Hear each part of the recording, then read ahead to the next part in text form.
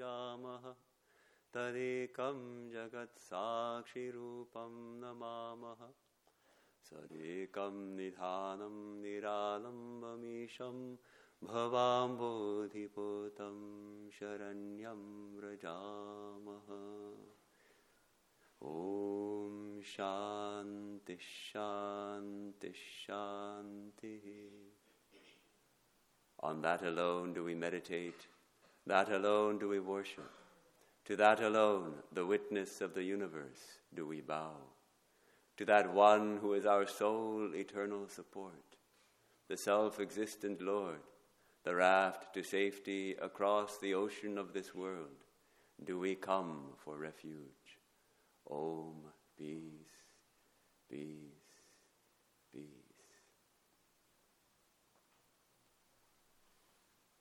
Good morning. Great to be here and to see all of you, many of my old friends and some new friends also. And thanks to Swami Chidbrahmananda for that very generous introduction, which I don't know if I can live up to it, but I would like to share with you some thoughts today. And it being the new year, it seems like a perfect time to wish everyone a happy new year and to suggest that we can make this year our own, our very own year. And that, of course, starts with making this day our very own. What does it mean to make a day our own? The beautiful quote from Emerson, Ralph Waldo Emerson. He gave a talk in, it was 1857, called Works and Days. And he gave that lecture many times. It's been written down. And I'd like to quote a few lines from this talk, which seem very pertinent. He says, "He only is rich who owns the day. There is no king, rich man, fairy, or demon who possesses such power as that. The days are ever divine."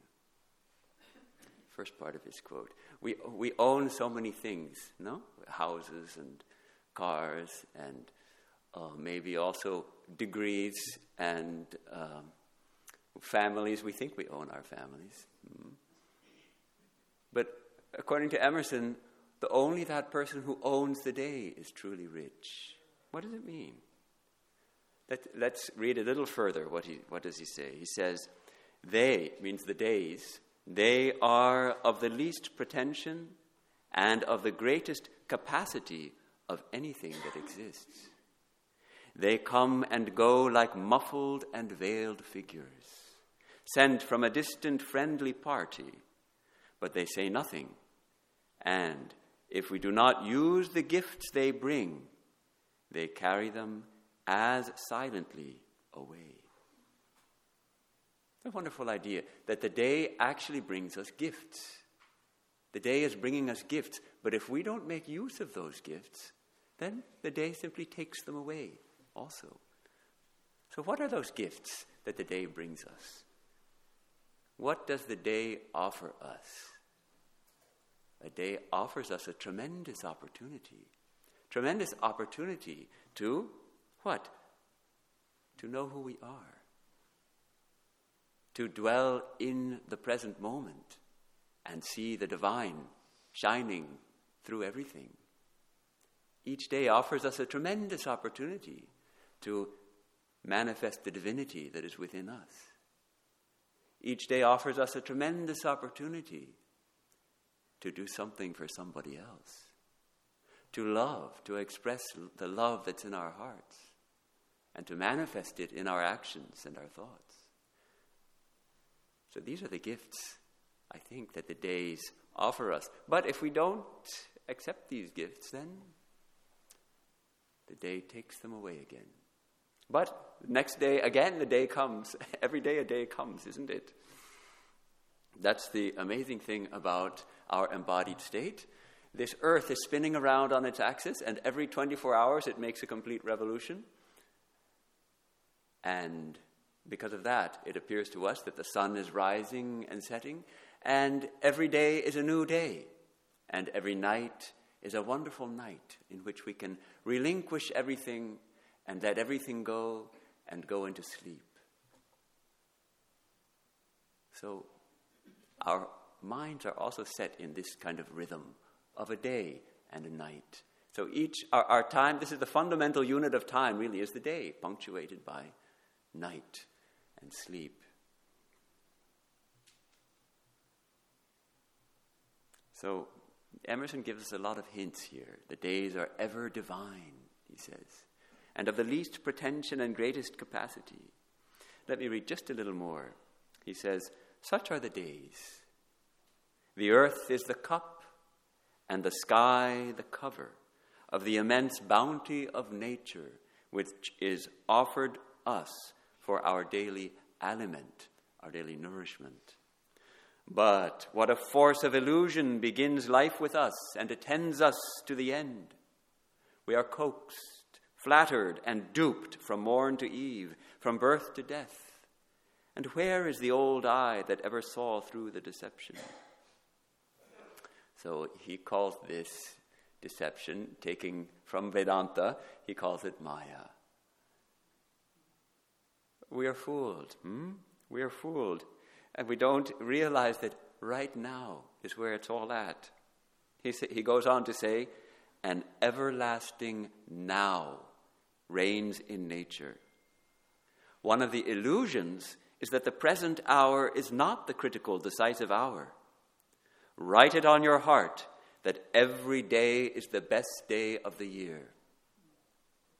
We like to think that some days are better than others. No, some days are tough, some days are good. Kalpataru Day, we celebrated a big celebration. That's a really good day. Emerson says, wait, no, write it on your heart. Every day is the best day of the year. Because every day is divine. Every day we have this opportunity. And yet, we seem to be, do we own our days, or do the days own us? That's the question. Do the days own us? There's a very popular song by the Beatles called Yesterday. I think you all know, most of you have probably heard it on the radio. Yesterday, all my troubles seem so far away. Now it seems that they are here to stay. Oh, I believe in yesterday. So, we like this song. Yeah, it seemed like things were better yesterday and it's tough today. It's a very attractive song. It's a very nice song. It's brilliant songwriters, John Lennon and Paul McCartney. And from the standpoint of Vedanta, it is wrong. Wrong. Not yesterday. Don't believe in yesterday. It's today. Right now. What is yesterday? See, it's so strong in our culture, in our mindset. Yesterday, the good old days. And then, of course, there's tomorrow. Remember the musical Annie? How many of you know that there's a little orphan Annie and Daddy Warbucks, and she sings this very cheerful song. When I'm stuck with a day that's gray and lonely, I just stick out my chin and grin and say, tomorrow, tomorrow, I love you, tomorrow, you're always a day away. Okay, tomorrow, that's the other option. We can live for tomorrow. Today is rotten, but tomorrow is another day, and tomorrow will be better, right? I think we'll have to tell little orphan Annie, sorry, kiddo, you're wrong. There is no tomorrow. It's always today. There is no tomorrow.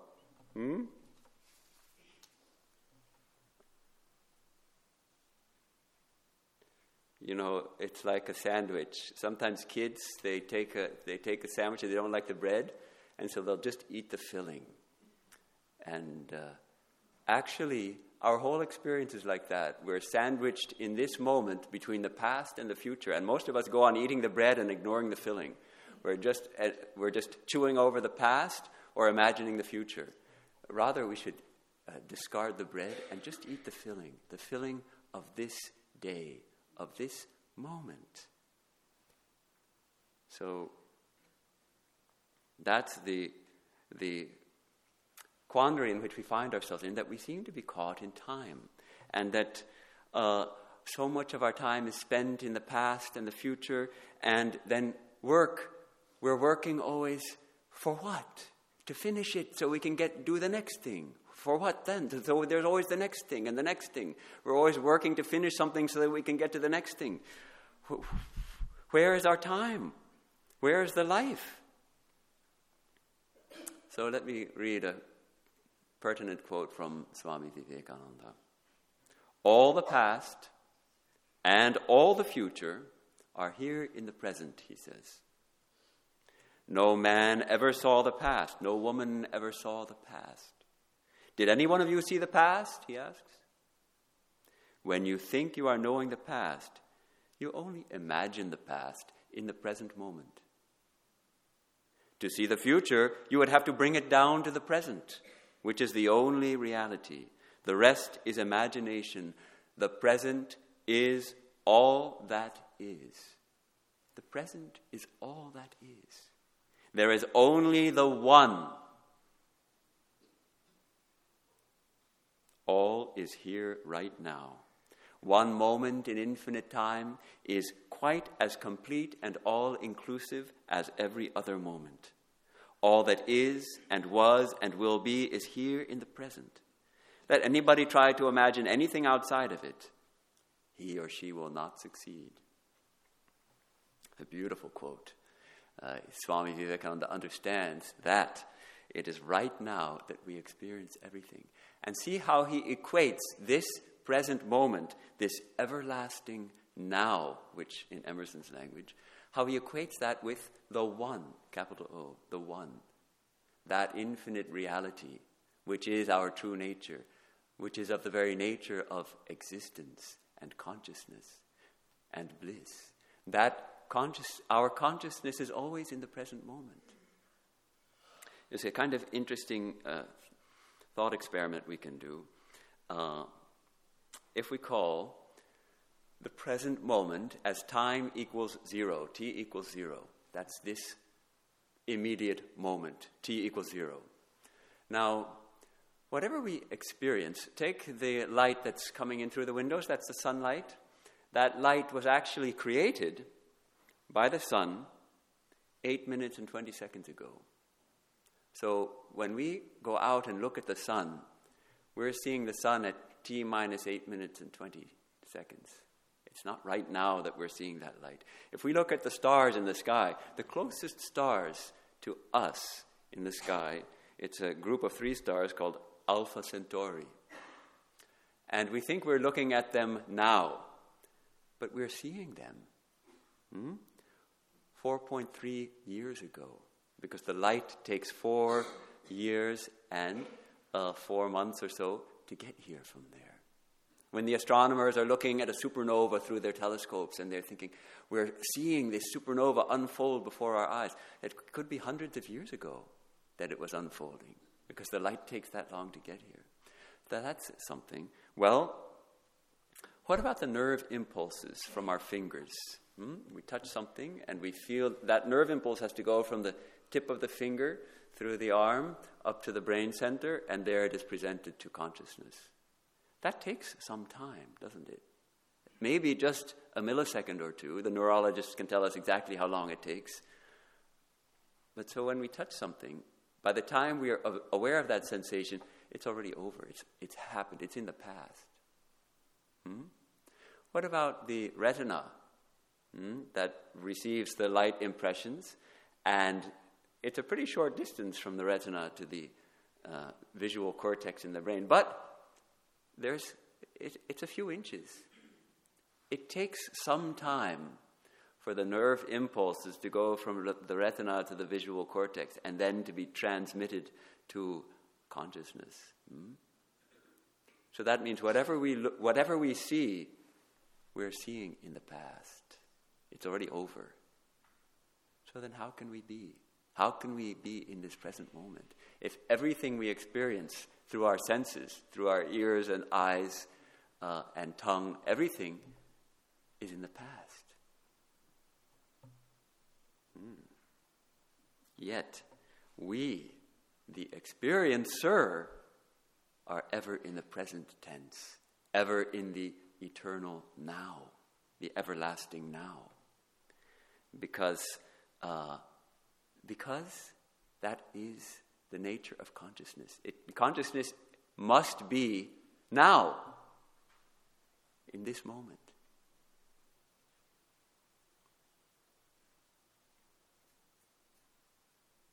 How to realize this now? How to get out of the past and out of the future and be in this now? And why? Why should we actually want to do that?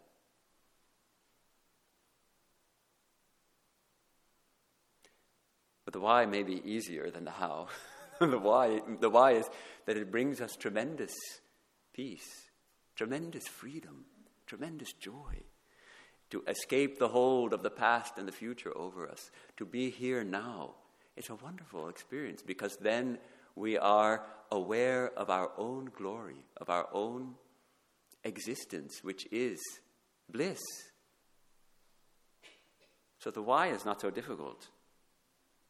Not that I am something, simply that I am. Not that I am a man or a woman or a scientist or a father or a daughter. I am. That I am right now. So it frees us, when we realize this, it frees us to engage fully with whoever is in front of us or with whatever task we are doing. And we can let our lives unfold in the radiance of our own being. The radiance of the everlasting now.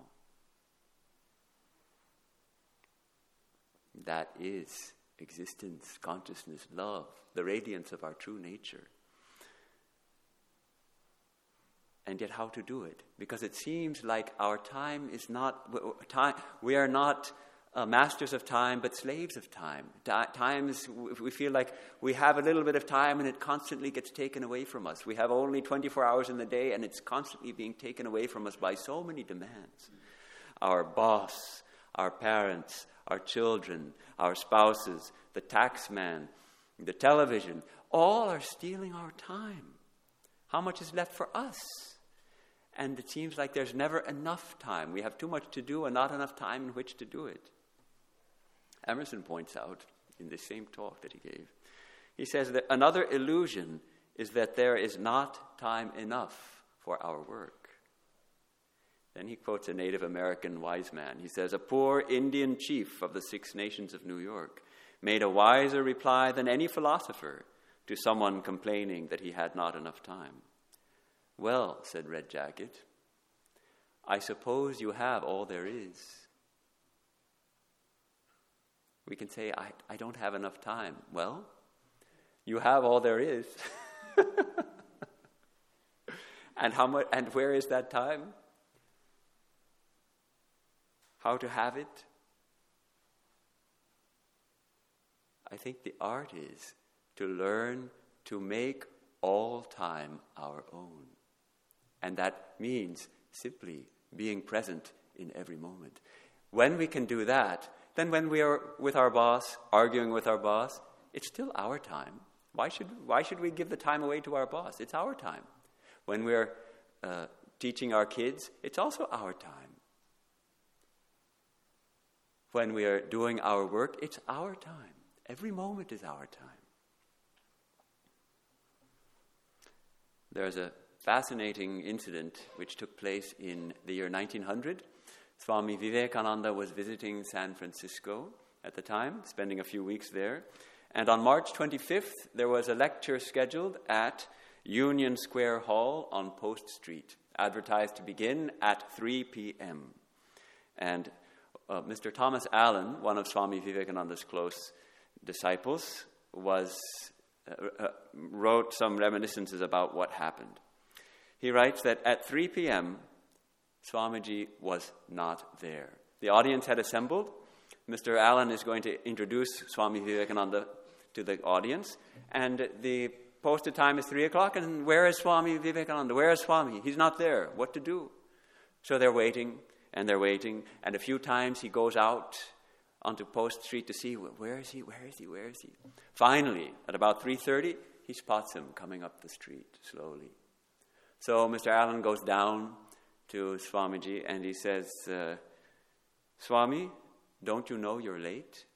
The audience has been waiting. Swami Vivekananda says, Mr. Allen, I am never late. I have all the time in the world. All time is mine. Then Mr. Allen says, well, Swami, the audience may not feel the same way as you do. But Swamiji kept on at his same leisurely pace walking towards the lecture hall. Now, along the way, they pass a shoe shine stand, and there's no one. There's just a shoe shine boy or the man who's shining shoes, and he's idle, he's waiting. Swamiji sits down and has his shoes polished. There's a whole audience full of people waiting for him to hear his talk, and he stops and has his shoes shined. And then he goes, finally, he goes and reaches the hall and gives the lecture. Mr. Allen then introduced him to the audience. Of course, I feel like we could wait lifetimes to hear Swami Vivekananda. It would be worth it to wait lifetimes.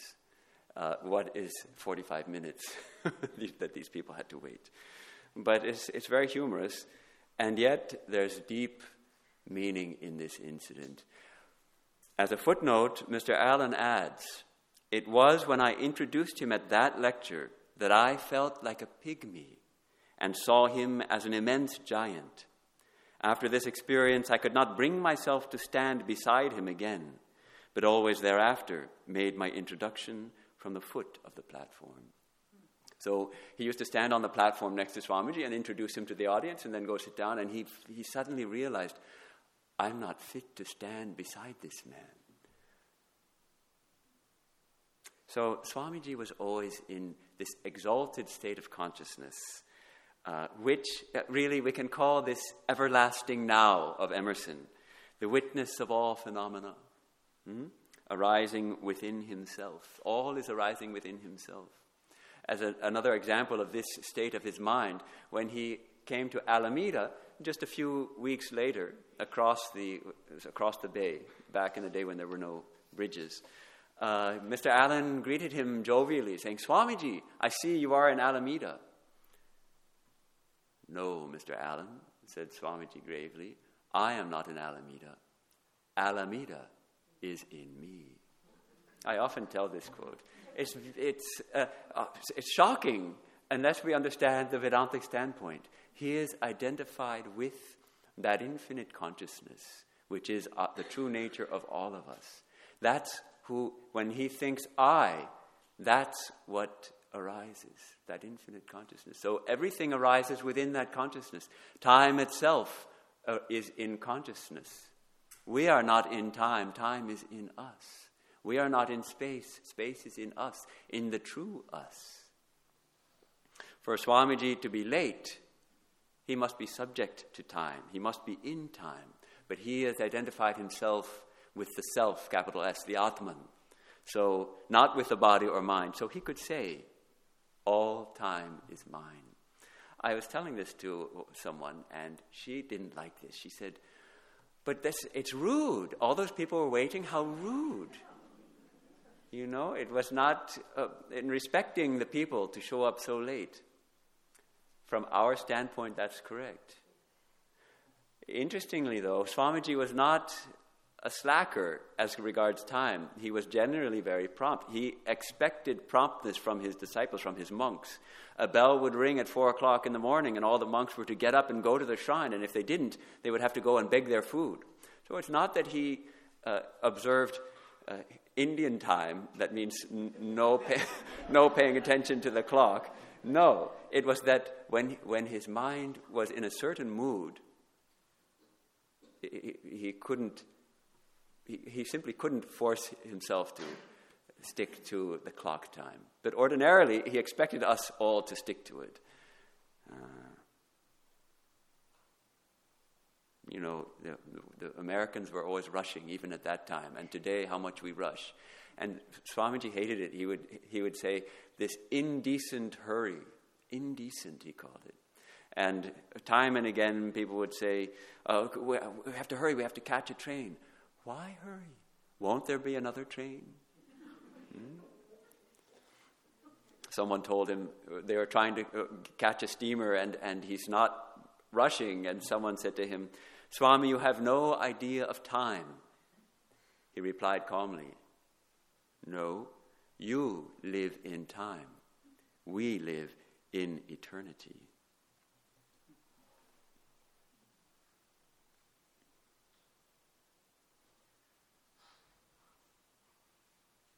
I think we get a taste of this sometimes, this exalted state. In what are called peak experiences, we have a moment when time seems to stop.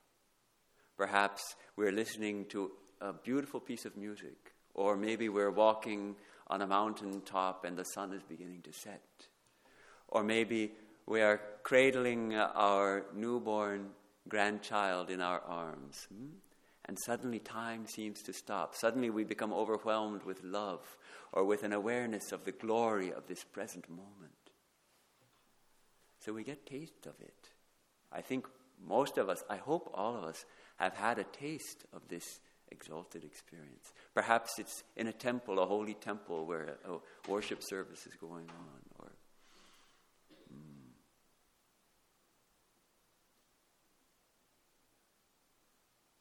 how to cultivate it. Let's talk about some practical ideas, how we might cultivate this kind of awakening. The Buddhists give us a very practical teaching. Mindfulness, they call it. Mindfulness being keeping one's consciousness alive to the present reality. And this takes a lot of practice, because as we talked about, mostly our minds start running back over past incidents or start imagining future incidents. Keeping our consciousness tied and awake to this present reality, what we are experiencing right now. Simply attend to the present moment. The wonderful book by a Vietnamese Buddhist teacher, Thich Nhat Hanh. Most of you have probably heard of him. And his first book was called The Miracle of Mindfulness. Why is it a miracle? Because if we can attend to this present moment, it miraculously frees us from this bondage to the past and slavery to the future right now, if we can attend to this moment. And they give wonderful teaching on just being aware of our breath. Just noticing our breath. Shall we try it for a moment? We can breathe in gently and breathe out. And as we breathe in, we just note breathing in. And we hear someone's cell phone going, and we just say, cell phone going. No, we don't let the mind react and chase it up. There's a cell phone going.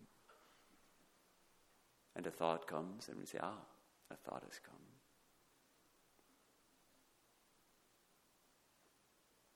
As thoughts come, we simply label them. Thought, thinking about my family. All right. Breathing in. Breathing out.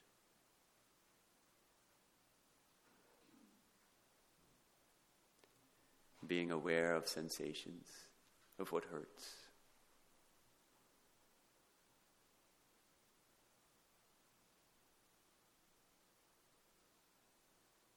Naming them, letting them go. What we're doing is we're starting to disidentify ourselves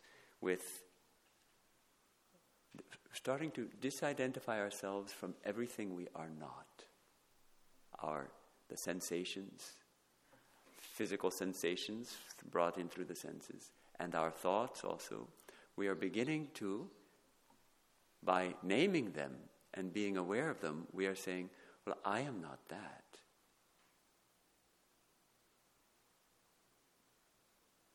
And we bring our awareness back to this present moment. And this power of breath, which is the most visible manifestation of prana, our life force, becoming aware of that also brings us right here to this moment. As I am breathing in, I'm aware of it. This is really very much in accord with Vedanta. In Vedanta, we'll just add we'll make one slight adjustment to the Buddhist practice. We'll add that I am aware. Who is that I? That consciousness. We bring a self-reflective awareness of that consciousness in which I am aware of my breathing, I am aware of the thoughts, and identify ourselves with that. Whereas in Buddhism, perhaps the teaching is that there's no permanent self, there's just this flux. In Vedanta, we'll say, all right, the flux is there, and we can be aware of it and separate ourselves from it, and then find but that I am that consciousness in which this flux is being perceived.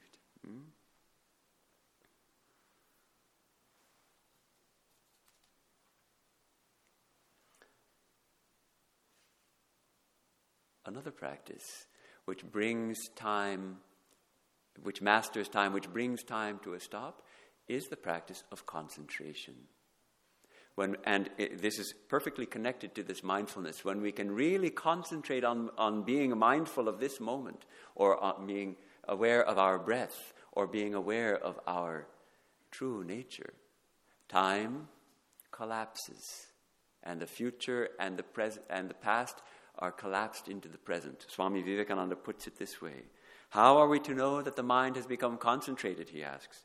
Because the idea of time will vanish. He gives a perfect example. He says, the more time passes unnoticed, the more concentrated we are. In common life, we see that when we are interested in a book, for example, we do not note the time at all. And when we leave the book, we are often surprised to find how many hours have passed. All time will have the tendency to come and stand in the one present. So, the definition is given. When the past and present come and stand in one, the mind is said to be concentrated. Now we have another wonderful practice which follows right from this, the practice of concentrating on God, on the divine name perhaps, the mantra.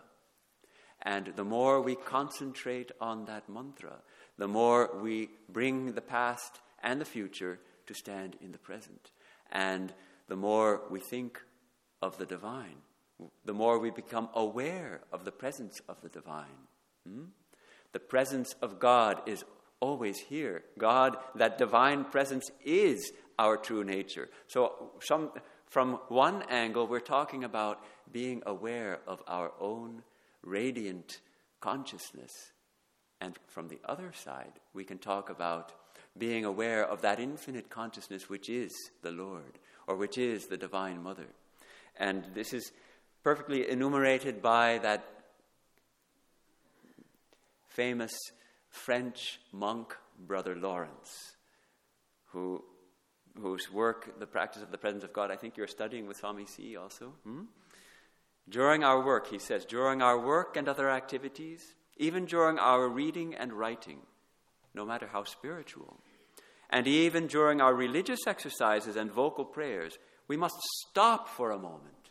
We must stop as often as possible to adore God in the depths of our hearts, to savor Him. Since you are aware that God is present to you during your actions, that He is in the depths and center of your heart, stop your activities and even your vocal prayers, at least from time to time, to adore Him within, to praise Him, to ask His help, to offer Him your heart, and to thank Him. Beautiful. From the devotional standpoint, this is how we come to stand in the present moment. This is how we come to own our moment and own our day, by being in the presence of the divine, by keeping the divine presence constantly in mind. The divine is always here. Everything is unfolding in the divine presence, yet so often we're not aware of it. We have the opportunity, the wonderful opportunity, to see the divine peeping through every pair of eyes. We have the wonderful opportunity to see the divine peeping through every flower that is blossoming, through every raindrop that is falling, even though it becomes more difficult, through every piece of trash that's lying in the street. Yes, there too the divine is shining.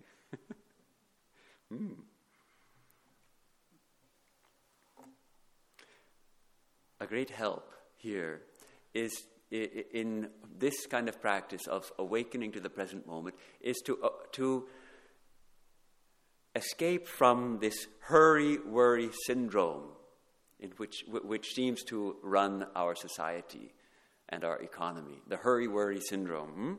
If we hurry, we also start to worry. They go hand in hand. And the pace of modern life seems to be constantly speeding up. It's no longer yoked to the natural rhythms of the day and the natural rhythms of the season. It's now yoked to the unnatural rhythms of the silicon microchip. That's what rules everything, right? Yes. It was April 24, 1900. Swami Vivekananda and Mrs. Alice Hansbrough started for Camp Taylor, which is in Marin County. They would have to take a ferry from Alameda to San Francisco, and then another ferry from San Francisco across the Golden Gate, because there was no Golden Gate Bridge. And so they started, first for a train to the Alameda ferry dock. And, they missed the first train to Alameda. They were walking, and there was a little bit of hesitation at the apartment before they left. Mrs. Hansbrough wasn't quite sure she wanted to go. Finally, she decided, all right, she'll go. They got to the train station, and the train had just left. Well, there was another train just a block away, leaving some 5 minutes later. So they were walking over there, and as they were arriving in the station, the train started moving. Okay? Now, there was the conductor was on the back of the train. Mrs. Alice Hansbrough, she called out, wait, we're coming, called out to him. And he said, if you run, I'll wait for you. Mrs. Hansbrough looked at Swamiji, and Swamiji simply said, I will not run. So they had to go back to the apartment, and it took them a whole week before finally they made it to Camp Taylor. They did make it, and they had a wonderful retreat there with deep meditations under the pines. But so we think, what? It was just a few yards. Couldn't you have run, Swamiji? Come on, don't you have to you want to go to Camp Taylor? You're not going to, what? You're not going to run? Swamiji would not run. He would not be hurried. All time was his. What does it matter if he goes to Camp Taylor or goes back to Alameda? It's very interesting to think about that. He would not run. A wonderful book by Eknath Easwaran called Take Your Time. And he gives a lot of hints about how we can start to really become the masters of our time, how we can start to own our days. I'll just share a few, maybe list them a little bit, just give us some nice pointers on how to escape this hurry-worry syndrome and start to own our days and our moments. First, he suggests, if you don't want to always be hurrying, give yourself a little more time. Leave a little earlier. When you go to work, leave 10 minutes earlier and get to work 5 minutes before the hour. It gives you 5 minutes to chit-chat with your colleagues before you sit at your desk and start doing your work, or whatever your work may be. Get there a little early. And then he suggests, don't crowd your day. We always think we can do more things in a day than actually we can. And we think, okay, I'll do these 6 things. But if we really think about it, we'll understand we can't possibly do all these 6 things in a day. We need to whittle it down to something manageable. And it's difficult because there's so much we can do, and there's so much to read. We can't read everything. We can't know everything. We have to choose. So we choose wisely. And one thing at a time. Sometimes we think, well, there's so much to do, let me do 2 things at once. But the human mind is such that it can only point at one thing at a time. So if we're going to do 2 things, then it has to be constantly flipping back and forth. Yes.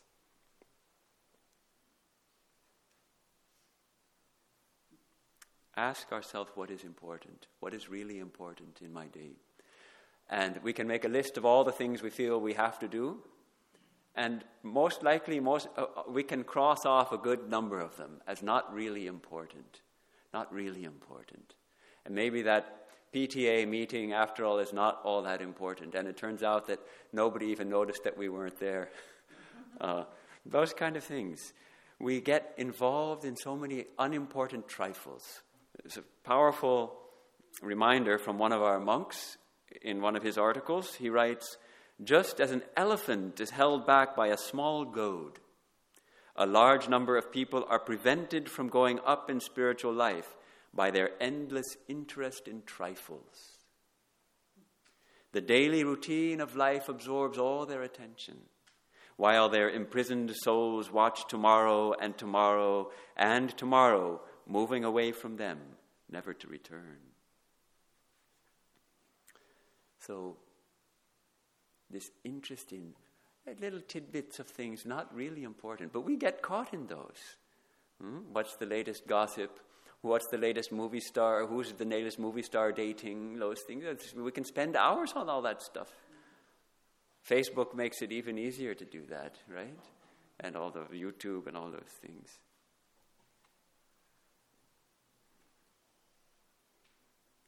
So he suggests we take time for relationships. That's one of the valuable things for our time, valuable ways to spend our time with our children, with our parents, with our spouses. Take time for reflection. Build a time for meditation into our daily routine. It is in meditation that we really learn how to slow our thoughts down, how we learn to start cultivating that one-pointed attention. It's a very important daily meditation. And don't let yourself get hurried, he suggests.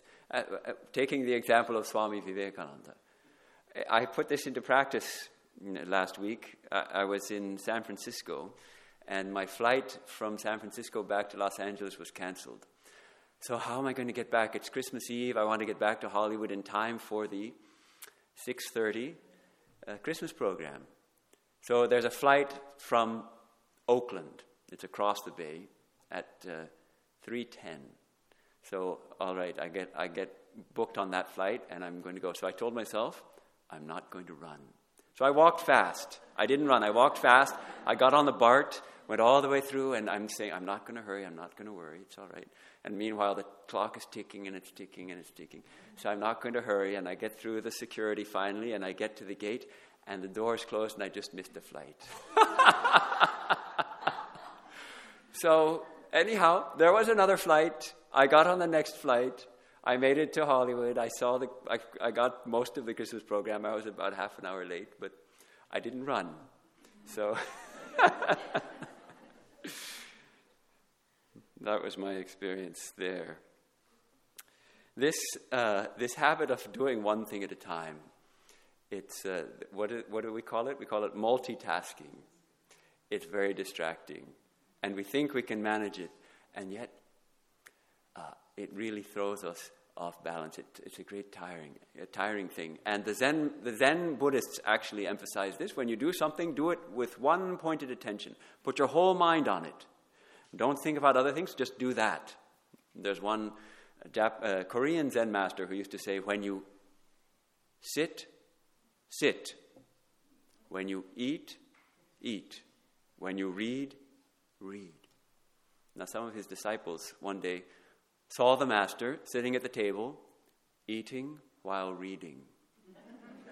They were upset. They said, Master, you always tell us when you eat, eat. When you read, read. But look, what are you doing? You're eating and reading.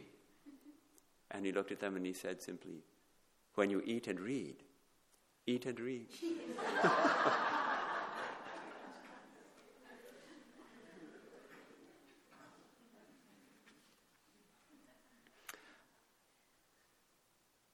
A wonderful practice is to cultivate an attitude of gratitude. Brother Lawrence hinted at that. To thank him. To offer gratitude for everything that comes. Not necessarily that we have to express it in words. Americans are notorious for thanking for every little thing, maybe sometimes too much. But to cultivate that attitude of genuine gratitude for everything pleasant and wonderful, and also those things that seem not so pleasant, not so wonderful. Our whole tendency is to reject our present experience when it is unpleasant. All right, be aware of the present moment. When it's pleasant, that's a good idea, isn't it? But when it's unpleasant, well, yesterday was better. Or tomorrow, I love you tomorrow. When it's an unpleasant moment. But that keeps us in bondage. That keeps us in suffering. When we can embrace this present moment, even when it's uncomfortable, we start to free ourselves. Yes, problems come. We don't want problems. But how will we grow? How will we learn if we don't face problems? We should be thankful for our problems because they give us a wonderful opportunity to learn, to grow, to overcome our limitations, and to manifest the divinity within under the pressure of difficulties. What is the goal of life? Is it to solve all our problems? And to finish all our work? The goal of life is to know who we are. The goal of life is to experience the divine, to manifest the divine in every action, in every word, in every thought, and in every moment without thought. That's the goal of our life. The goal is to become saints, to transform ourselves. And every problem calls us to do just that. So, even when we're suffering, if we can really be present to that suffering, it starts to diminish. Because it is said that pain in life is inevitable, but suffering is optional. The suffering is this intense desire to make it stop, to forget about it, to get out of it. If we simply can accept it, even with gratitude, we free ourselves. And then there's a higher kind of gratitude. A higher kind of gratitude which is simply gratitude for the experience of I, the experience of I am. The miracle of our own existence. When we start to taste the miracle that I exist, I am conscious right now, right here, then naturally a gratitude arises for that beautiful experience, that miracle of our own glory.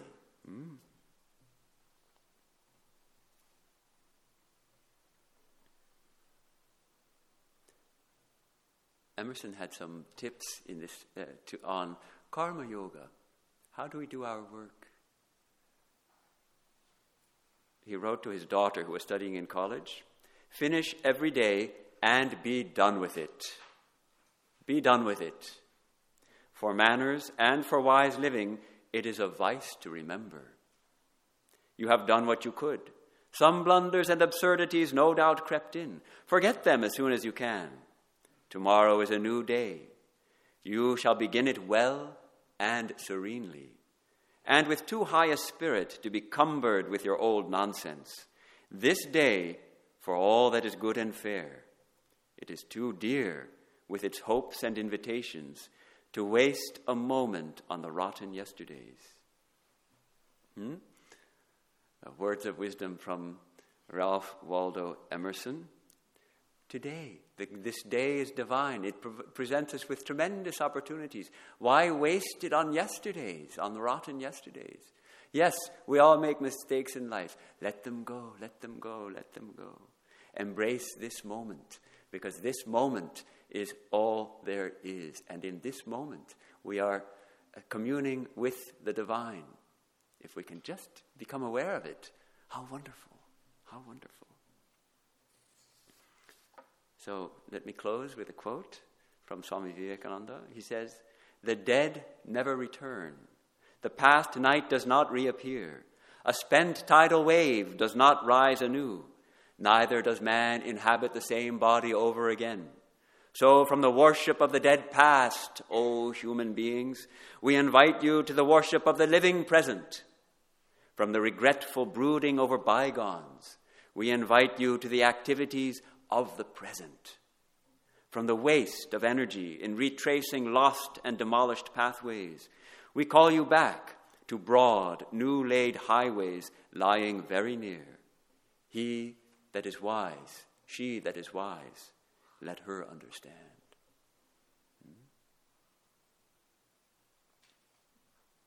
So I pray that we can learn to make this very moment our own, and every moment our own, and thus we shall own our days, and own our months, and own our years. And let this year, this 2020, which is a new year and a new decade, be the year in which we become masters of our time, masters of our lives, masters of every moment. Let's take a few moments of reflection.